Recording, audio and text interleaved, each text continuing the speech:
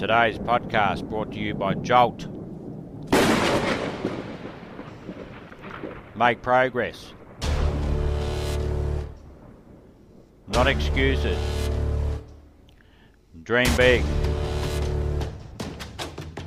Get massive results.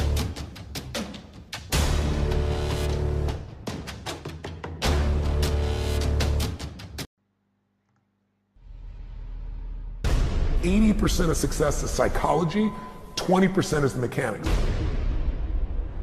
The problem is most people live in their heads. They have their dream, they have their goal, they get hyped up about it, they get fearful about it, and they just don't execute.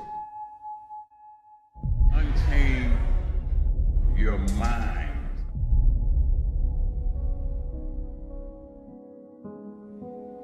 I like something Les Brown said once.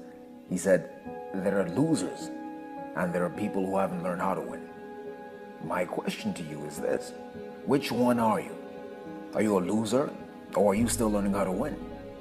If you're a loser, it doesn't mean that you're less than. It could mean that you've gotten really good at quitting.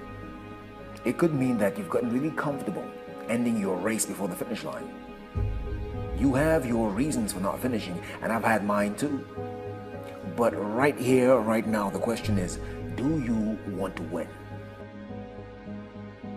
Self-discipline separates people from success and not being successful. I've never met a person who was not successful that didn't have a great amount of self-discipline within their life.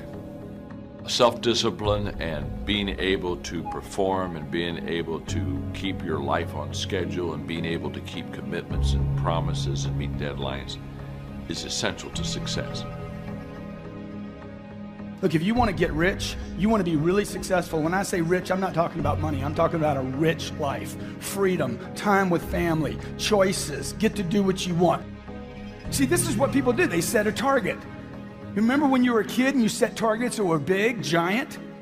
Had nothing to do with reason? They were giant, right? And then you had some difficulty getting to it and somebody said what? Dude, your goals are unrealistic. You need to drop your goals down and add 40 years and end up with nothing. Certainly not congruent with your potential.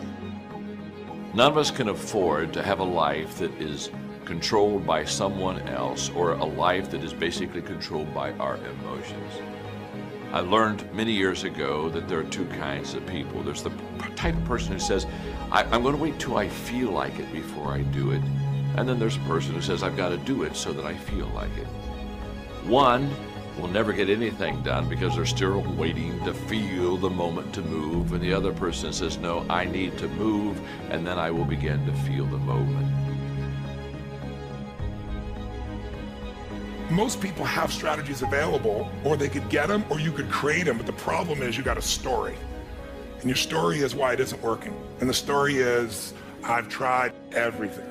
If you tried everything, you'd be fit. If you tried everything, you'd be profitable. There's always a story. And what I tell people is, if you can just divorce the story of your limitation and marry the truth of your unlimited capacity, then the whole game changes.